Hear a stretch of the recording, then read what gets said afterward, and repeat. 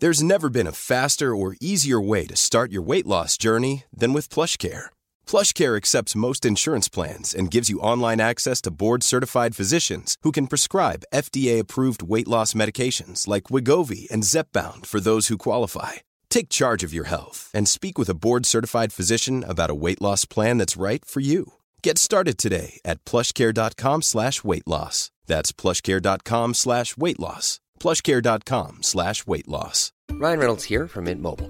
With the price of just about everything going up during inflation, we thought we'd bring our prices down. So to help us, we brought in a reverse auctioneer, which is apparently a thing. Mint Mobile Unlimited Premium Wireless. How to get 30, 30, how to get 30, how to get 20, 20, 20, how to get 20, 20, how to get 15, 15, 15, 15, just $15 a month? Sold! Give it a try at mintmobile.com/switch. $45 up front for 3 months plus taxes and fees. Promo rate for new customers for limited time. Unlimited more than 40 gigabytes per month. Slows full terms at mintmobile.com. Hey, it's Ryan Reynolds, and I'm here with Keith, co-star of my upcoming film, If, only in theaters May 17th. Do you want to tell people the big news? All right, I'll do it. Sign up now and you'll get unlimited for $15 a month and 6 months of Paramount Plus Essential Plan on us. mintmobile.com/switch. Upfront payment of $45 equivalent to $15 per month. Unlimited over 40 gigabytes per month. Face lower speeds. Videos at 480p. Active Mint customers by 531.24 get 6 months of Paramount Plus Essential Plan. Auto renews after 6 months. Offer ends May 31st, 2024. Separate Paramount Plus registration required. Terms and conditions apply if rated PG.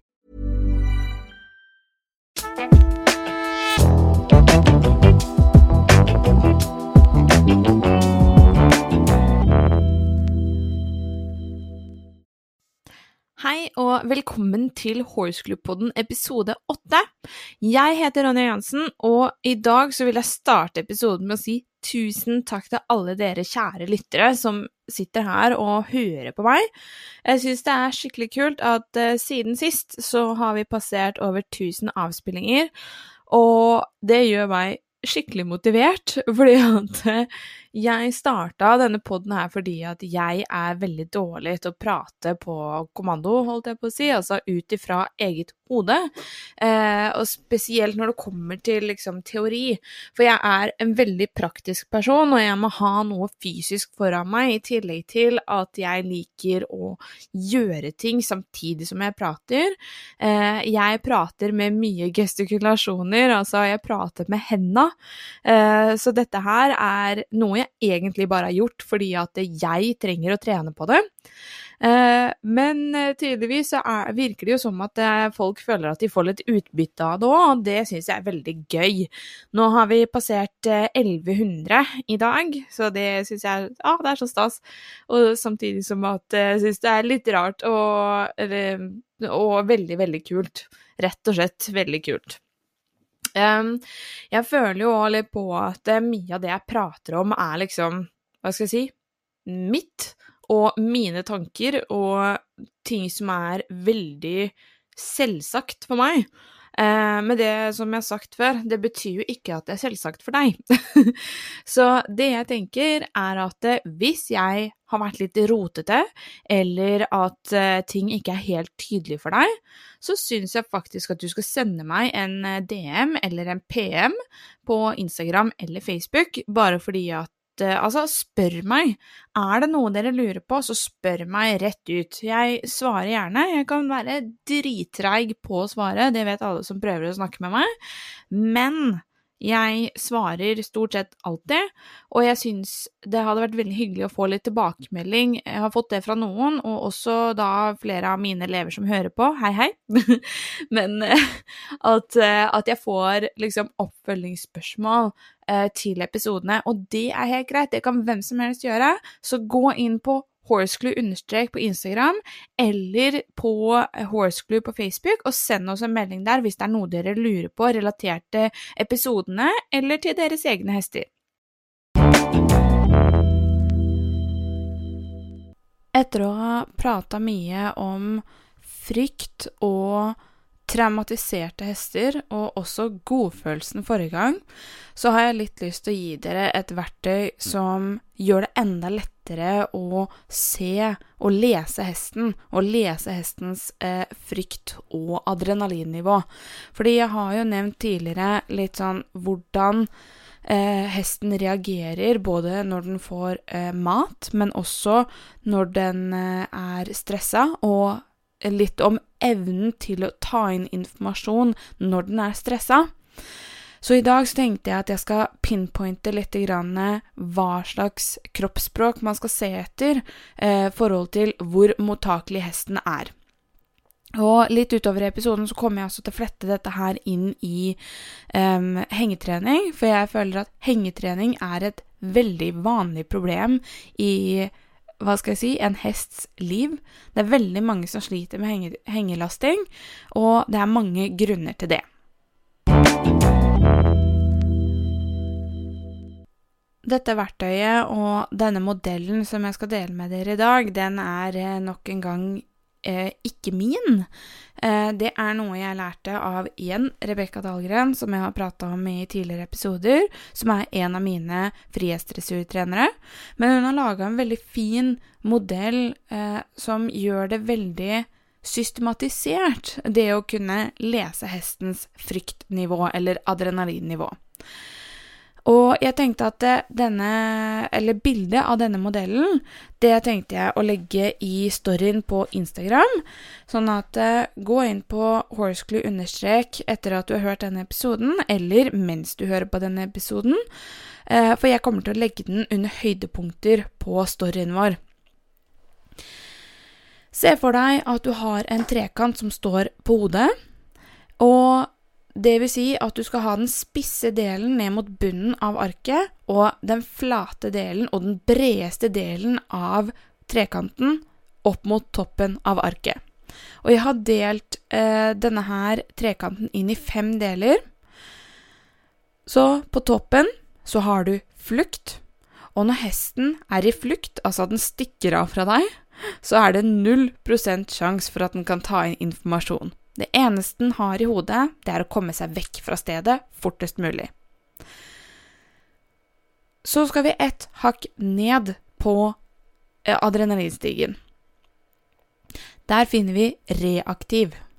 En hest som reaktiv, altså nest øverst på adrenalinstigen, kun 25% mottakelig for informasjon. Så det eneste vi bør etterstrebe når hesten reaktiv, det å få den enda roligere, sånn at vi kan begynne å formidle hva det vi vil lære den. En reaktiv hest, si at vi tar det i hengersituasjonen, en hest som står på lemmen, eller har beina rett utenfor lemmen, og konstant titter seg bakover. Altså, det en hest som leter etter fluktveien, og det skal veldig lite til for at den går rett opp i flukt. Hvis vi legger press på den når den reaktiv, så blir de ofte bare reddere, og derfor begynner de å flykte. Har du den på longsje for eksempel, så får du en hest som bare løper rundt på longsja i, i blinde. Litt sånn hodeløs kyllingopplegg, egentlig. Så skal vi et hakk lenger ned på adrenalinstigen. Nå vi på 50%, altså vi halvveis nede, eller halvveis oppe om du vil. Hesten aksepterende.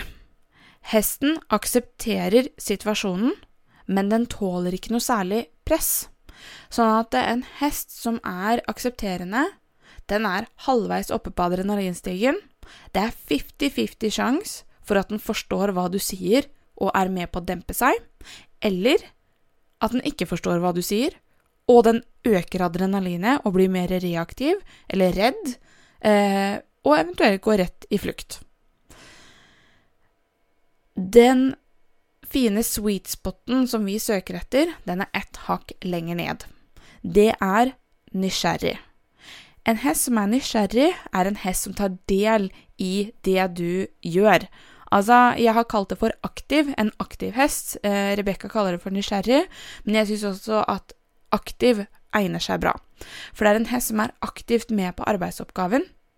Og en hest som nysgjerrig, en hest som beveger på hele halsen, lukter på lemmen, og den 75% mottakelig for informasjon.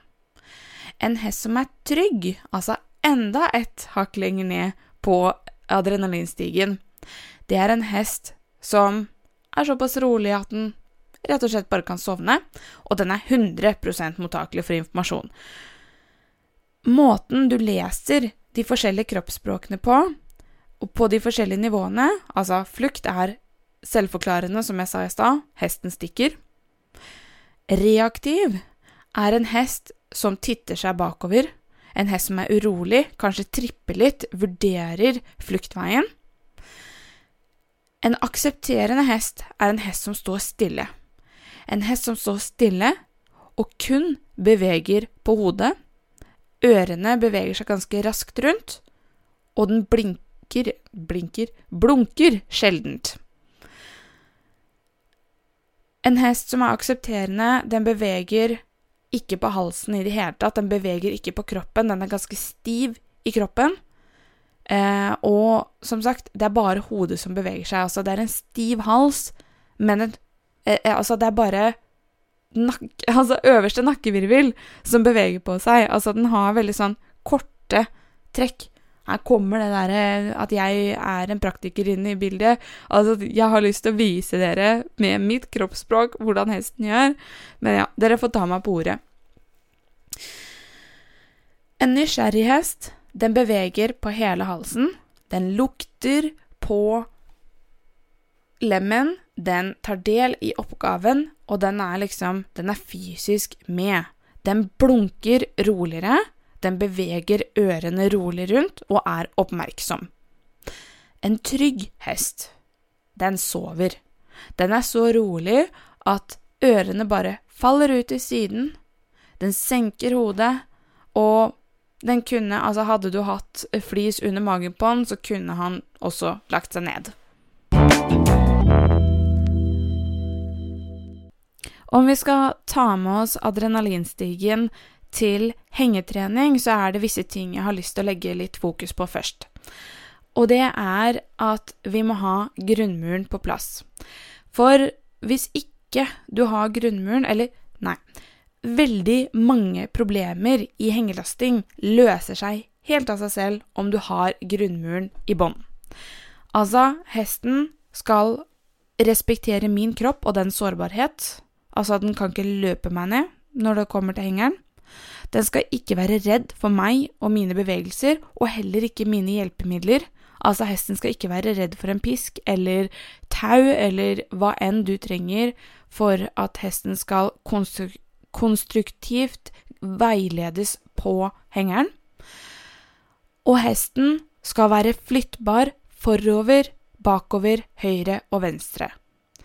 Hvis ikke du har disse her tingene på plass, så anbefaler jeg deg å sørge for at grunnmuren eksisterer i paddocken, på ridebanen eller i ridehuset, og på parkeringa før du faktisk prøver å laste hesten din.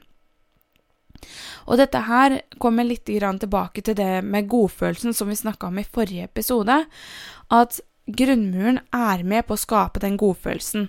Altså, du skal ha hesten ned i trygg på adrenalinstigen. Og du skal generelt la hesten være i den der trygghetszonen sammen med deg så mye det lar seg gjøre. Fordi jeg vil at hesten skal forbinde deg med den trygghetsfølelsen, altså godfølelsen. Den skal kunne være avslappet, og den skal være så trygg på deg på flere arenaer enn én. Sånn at den tenker altså den skal forbinde deg med en safe zone. Du skal være hestens safe zone, samtidig som at du skal være dens veileder gjennom det forferdelige livet den lever.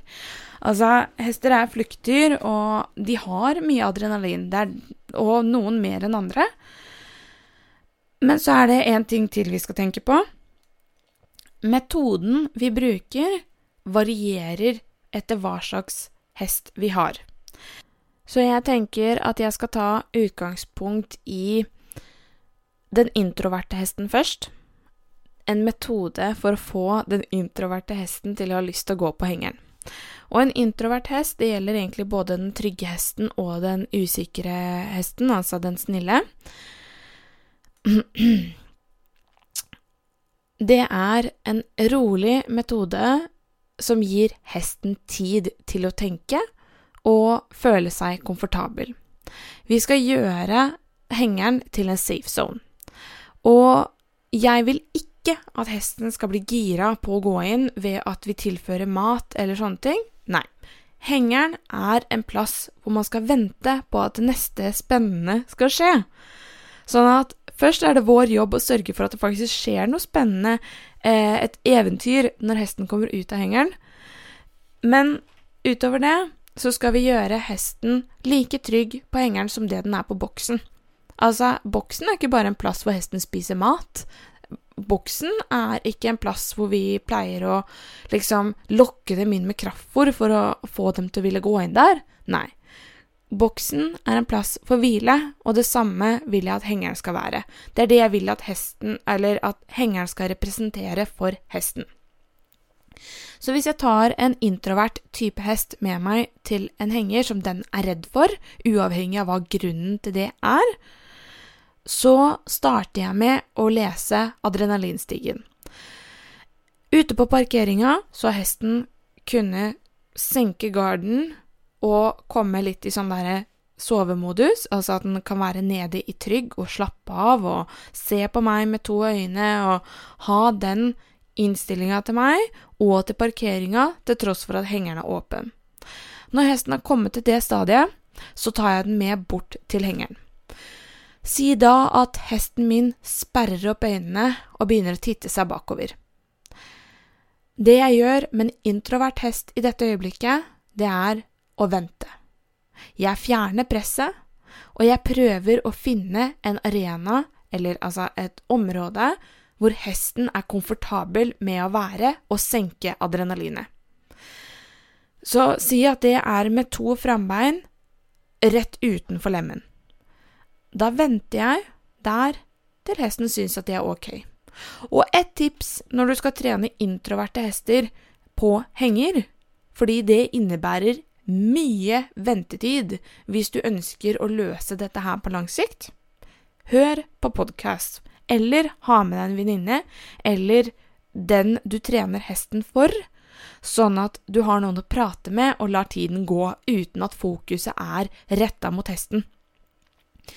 Fordi at når vi retter alt fokuset mot hesten, så blir vi jo litt sånn, vi blir utålmodige. Det skal så lite til at vi blir utålmodige og bare tenker at men nå må vi ta et steg til, dette her har vi ikke tid til. Eller at man tenker at men nå du rolig nok. Nei. Hesten skal forbli aksepterende. Når hesten står stille og aksepterer situasjonen, så skal vi vente enda litt til. Vi skal ha den så langt ned at den faktisk begynner å snuse på lemmen. Men har du en introvert hest, så kan det være at den hopper over hele dette momentet. Fordi at de introverte hestene har ikke så mye naturlig nysgjerrighet i seg. Det derfor de introverte. Og derfor så kan det være at de går fra aksepterende til soving, altså trygg. Og da det opp til oss å lese dette her. Så forskjellen på aksepterende og trygg, det at hesten ikke lenger beveger ørene fort. Den blunker sakte, ørene faller litt rolig ut til siden. Hesten kanskje pruster, senker hodet og begynner å sovne og glippe med øynene.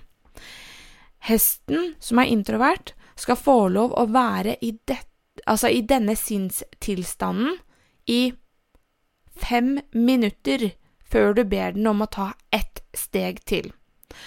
Og hvis hesten oppriktig redd for hengeren, så kan du banne på at når du ber hesten om å ta 2 bein på lemmen, altså begge frambeina på lemmen, så går den opp i adrenalin igjen. Din jobb da å vente til hesten demper seg. Fordi det du sier da, det at jeg presser ikke deg før du klar. Du lar hesten prosessere hele opplevelsen og dempe sine egne følelser i nærhet av deg. Fordi når du har jobbet med grunnmuren og godfølelsen, så vet hesten at den kan ha denne her følelsen i nærheten av deg. Og da det ingen grunn til at den ikke kan ta med seg det inn i hengeren. Denne metoden ble presentert til meg som at den virker nesten uansett hva slags hest du har. Min oppfatning at nei, den gjør faktisk ikke det. Fordi hvis du har en ekstrovert hest, og da tenker jeg spesielt en glad hest, altså en selvsikker og ekstrovert hest, så dette en metode som gjør at hesten kjeder seg. Og da fikk jeg beskjed om at det lurt å desensitivisere. Og desensitivisere, det betyr at du gjør hesten mindre sensitiv på støy. Så du skal lage litt mer støy inni hengeren, altså at du kanskje danser litt rundt, tar litt på veggen, tar litt på lemmen, lager litt lyder som gjør at hesten retter oppmerksomheten inn mot hengeren. For hvis du ber en glad hest om å stå stille og vente lenge, så det litt sånn, det går ikke, fordi at de ikke laget, altså de demper seg ikke av å stå stille, de demper seg av å få utfordringer, sånn som jeg har snakket om i tidligere episoder. Har du en introvert hest, spesielt da en usikker og introvert hest, altså den snille hesten, så fungerer det svært dårlig, fordi at støy og forandringer noe denne hesten ikke liker. Sånn at igjen, sånn som jeg har sagt i andre episoder, dette her ikke svart-hvitt. Dette her så mange gråsoner i, og det kommer også an på hva slags traume hesten har med den hengeren, eller med lastesituasjonen, eller hva som. Så skal vi over til den mer reaktive hesten. Den reaktive hesten snakket jeg jo om i personlighetsepisoden, at den liker heller ikke å stå stille. Måten denne hesten demper seg på ikke ved at du lager støy inne i hengeren, men det det at den faktisk får bevege på seg for å få ut adrenalinet. For denne hesten trenger bevegelse for å dempe seg selv. Den blir roligere av bevegelse, og det den eneste personlighetstypen som blir roligere av repetisjon og bevegelse. Så her bruker jeg ofte en teknikk hvor jeg ber hesten om å stå stille, lar den sovne, så går jeg ut, går en runde eller 2, og tar den inn igjen. Med de mer ekstremt reaktive hestene, så tar jeg også en sånn longeringsmetode, hvor jeg lar dem longere, kanskje trave og galoppere, altså at de føler at de får lov å flykte, hvis de har et behov for å flykte. Og så stopper jeg dem med nesa vendt mot hengeren, og så nesa vendt mot hengeren, og jeg da ber dem raskt om å plassere beina sine der igjen. Og så begynner da den hengeren å symbolisere pause for disse hestene. Så som dere kanskje skjønner, så det ingen regler uten unntak, som jeg har sagt i alle episoder, føler jeg. Jeg gjentar meg selv, men altså, det i gråsonene man finner ekte connection med hestene. Det ikke svart-hvitt, det ingenting som svart-hvitt, det tror jeg ikke på.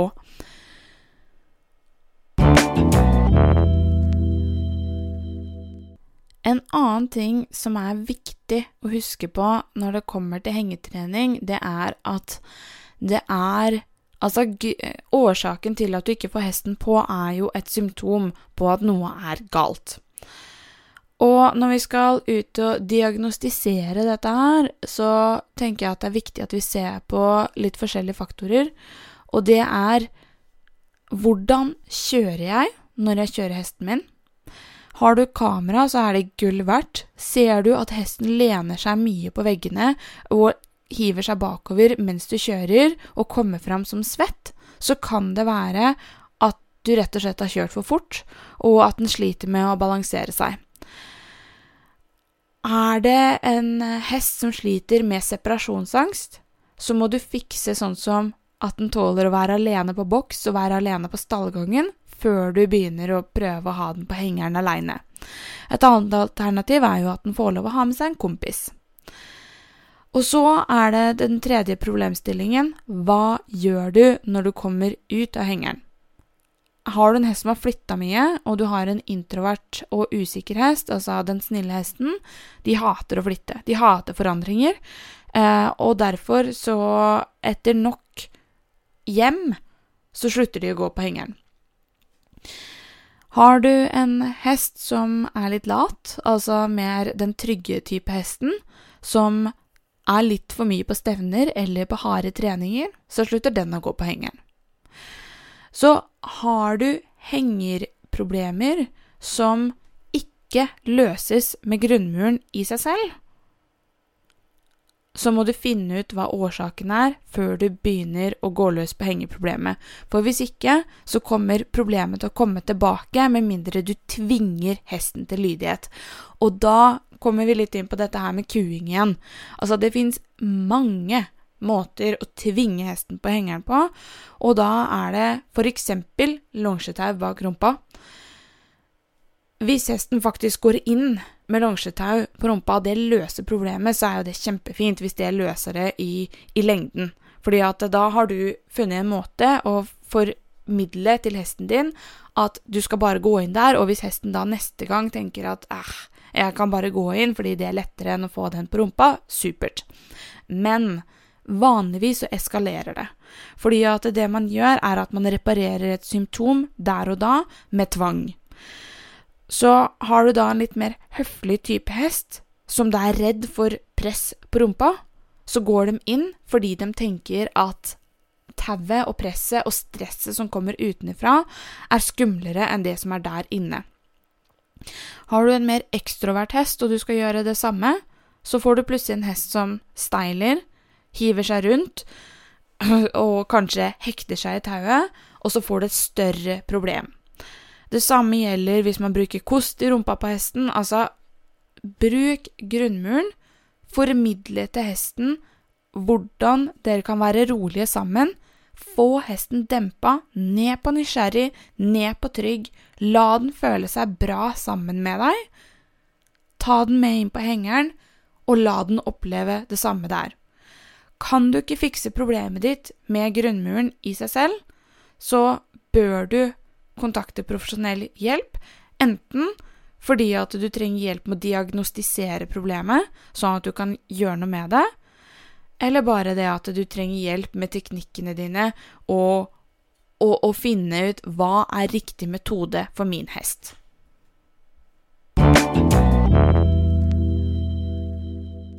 Avslutningsvis så har jeg lyst til å gå gjennom adrenalinstigen en gang til, og den kan brukes til absolutt alt, og spesielt for hengetrening, generelt på usikre hester, og også det å kunne finne godfølelsen.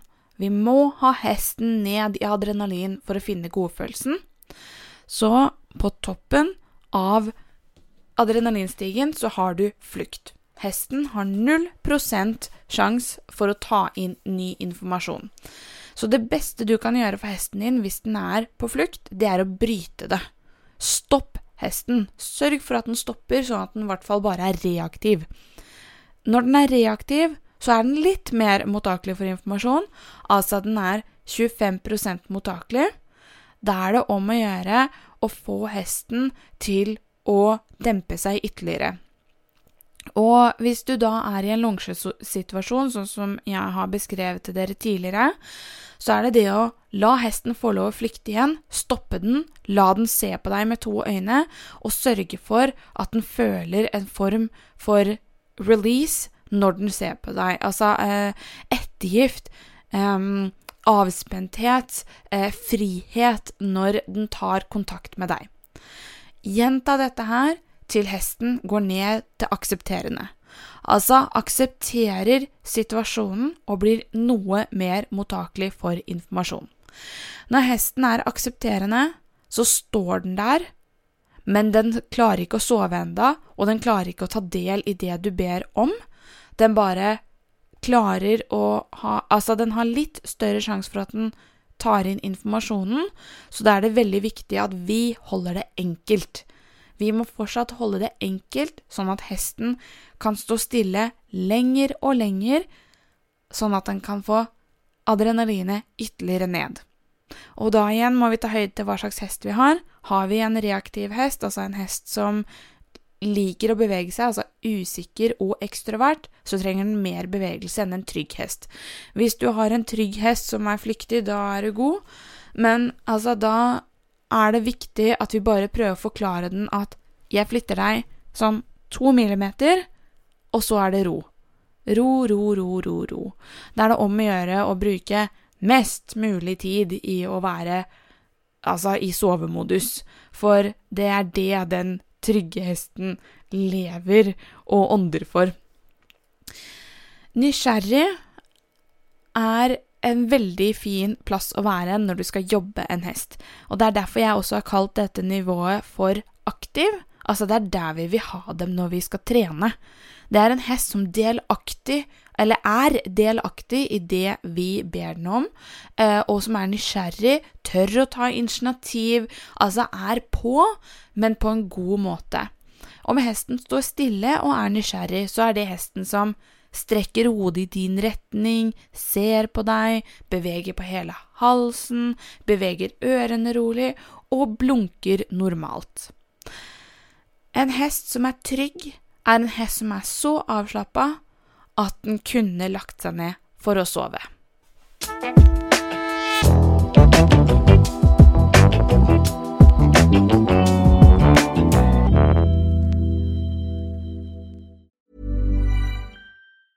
Mom deserves the best, and there's no better place to shop for Mother's Day than Whole Foods Market. They're your destination for unbeatable savings, from premium gifts to show-stopping flowers and irresistible desserts. Start by saving 33% with Prime on all body care and candles. Then get a 15-stem bunch of tulips for just $9.99 each with Prime. Round out Mom's menu with festive rosé, irresistible berry chantilly cake, and more special treats. Come celebrate Mother's Day at Whole Foods Market. Planning for your next trip? Elevate your travel style with Quince. Quince has all the jet-setting essentials you'll want for your next getaway, like European linen, premium luggage options, buttery soft Italian leather bags, and so much more. And it's all priced at 50 to 80% less than similar brands. Plus, Quince only works with factories that use safe and ethical manufacturing practices. Pack your bags with high-quality essentials you'll be wearing for vacations to come with Quince. Go to quince.com/trip for free shipping and 365-day returns. Mom deserves the best, and there's no better place to shop for Mother's Day than Whole Foods Market. They're your destination for unbeatable savings, from premium gifts to show-stopping flowers and irresistible desserts. Start by saving 33% with Prime on all body care and candles. Then get a 15-stem bunch of tulips for just $9.99 each with Prime. Round out Mom's menu with festive rosé, irresistible berry chantilly cake, and more special treats. Come celebrate Mother's Day at Whole Foods Market.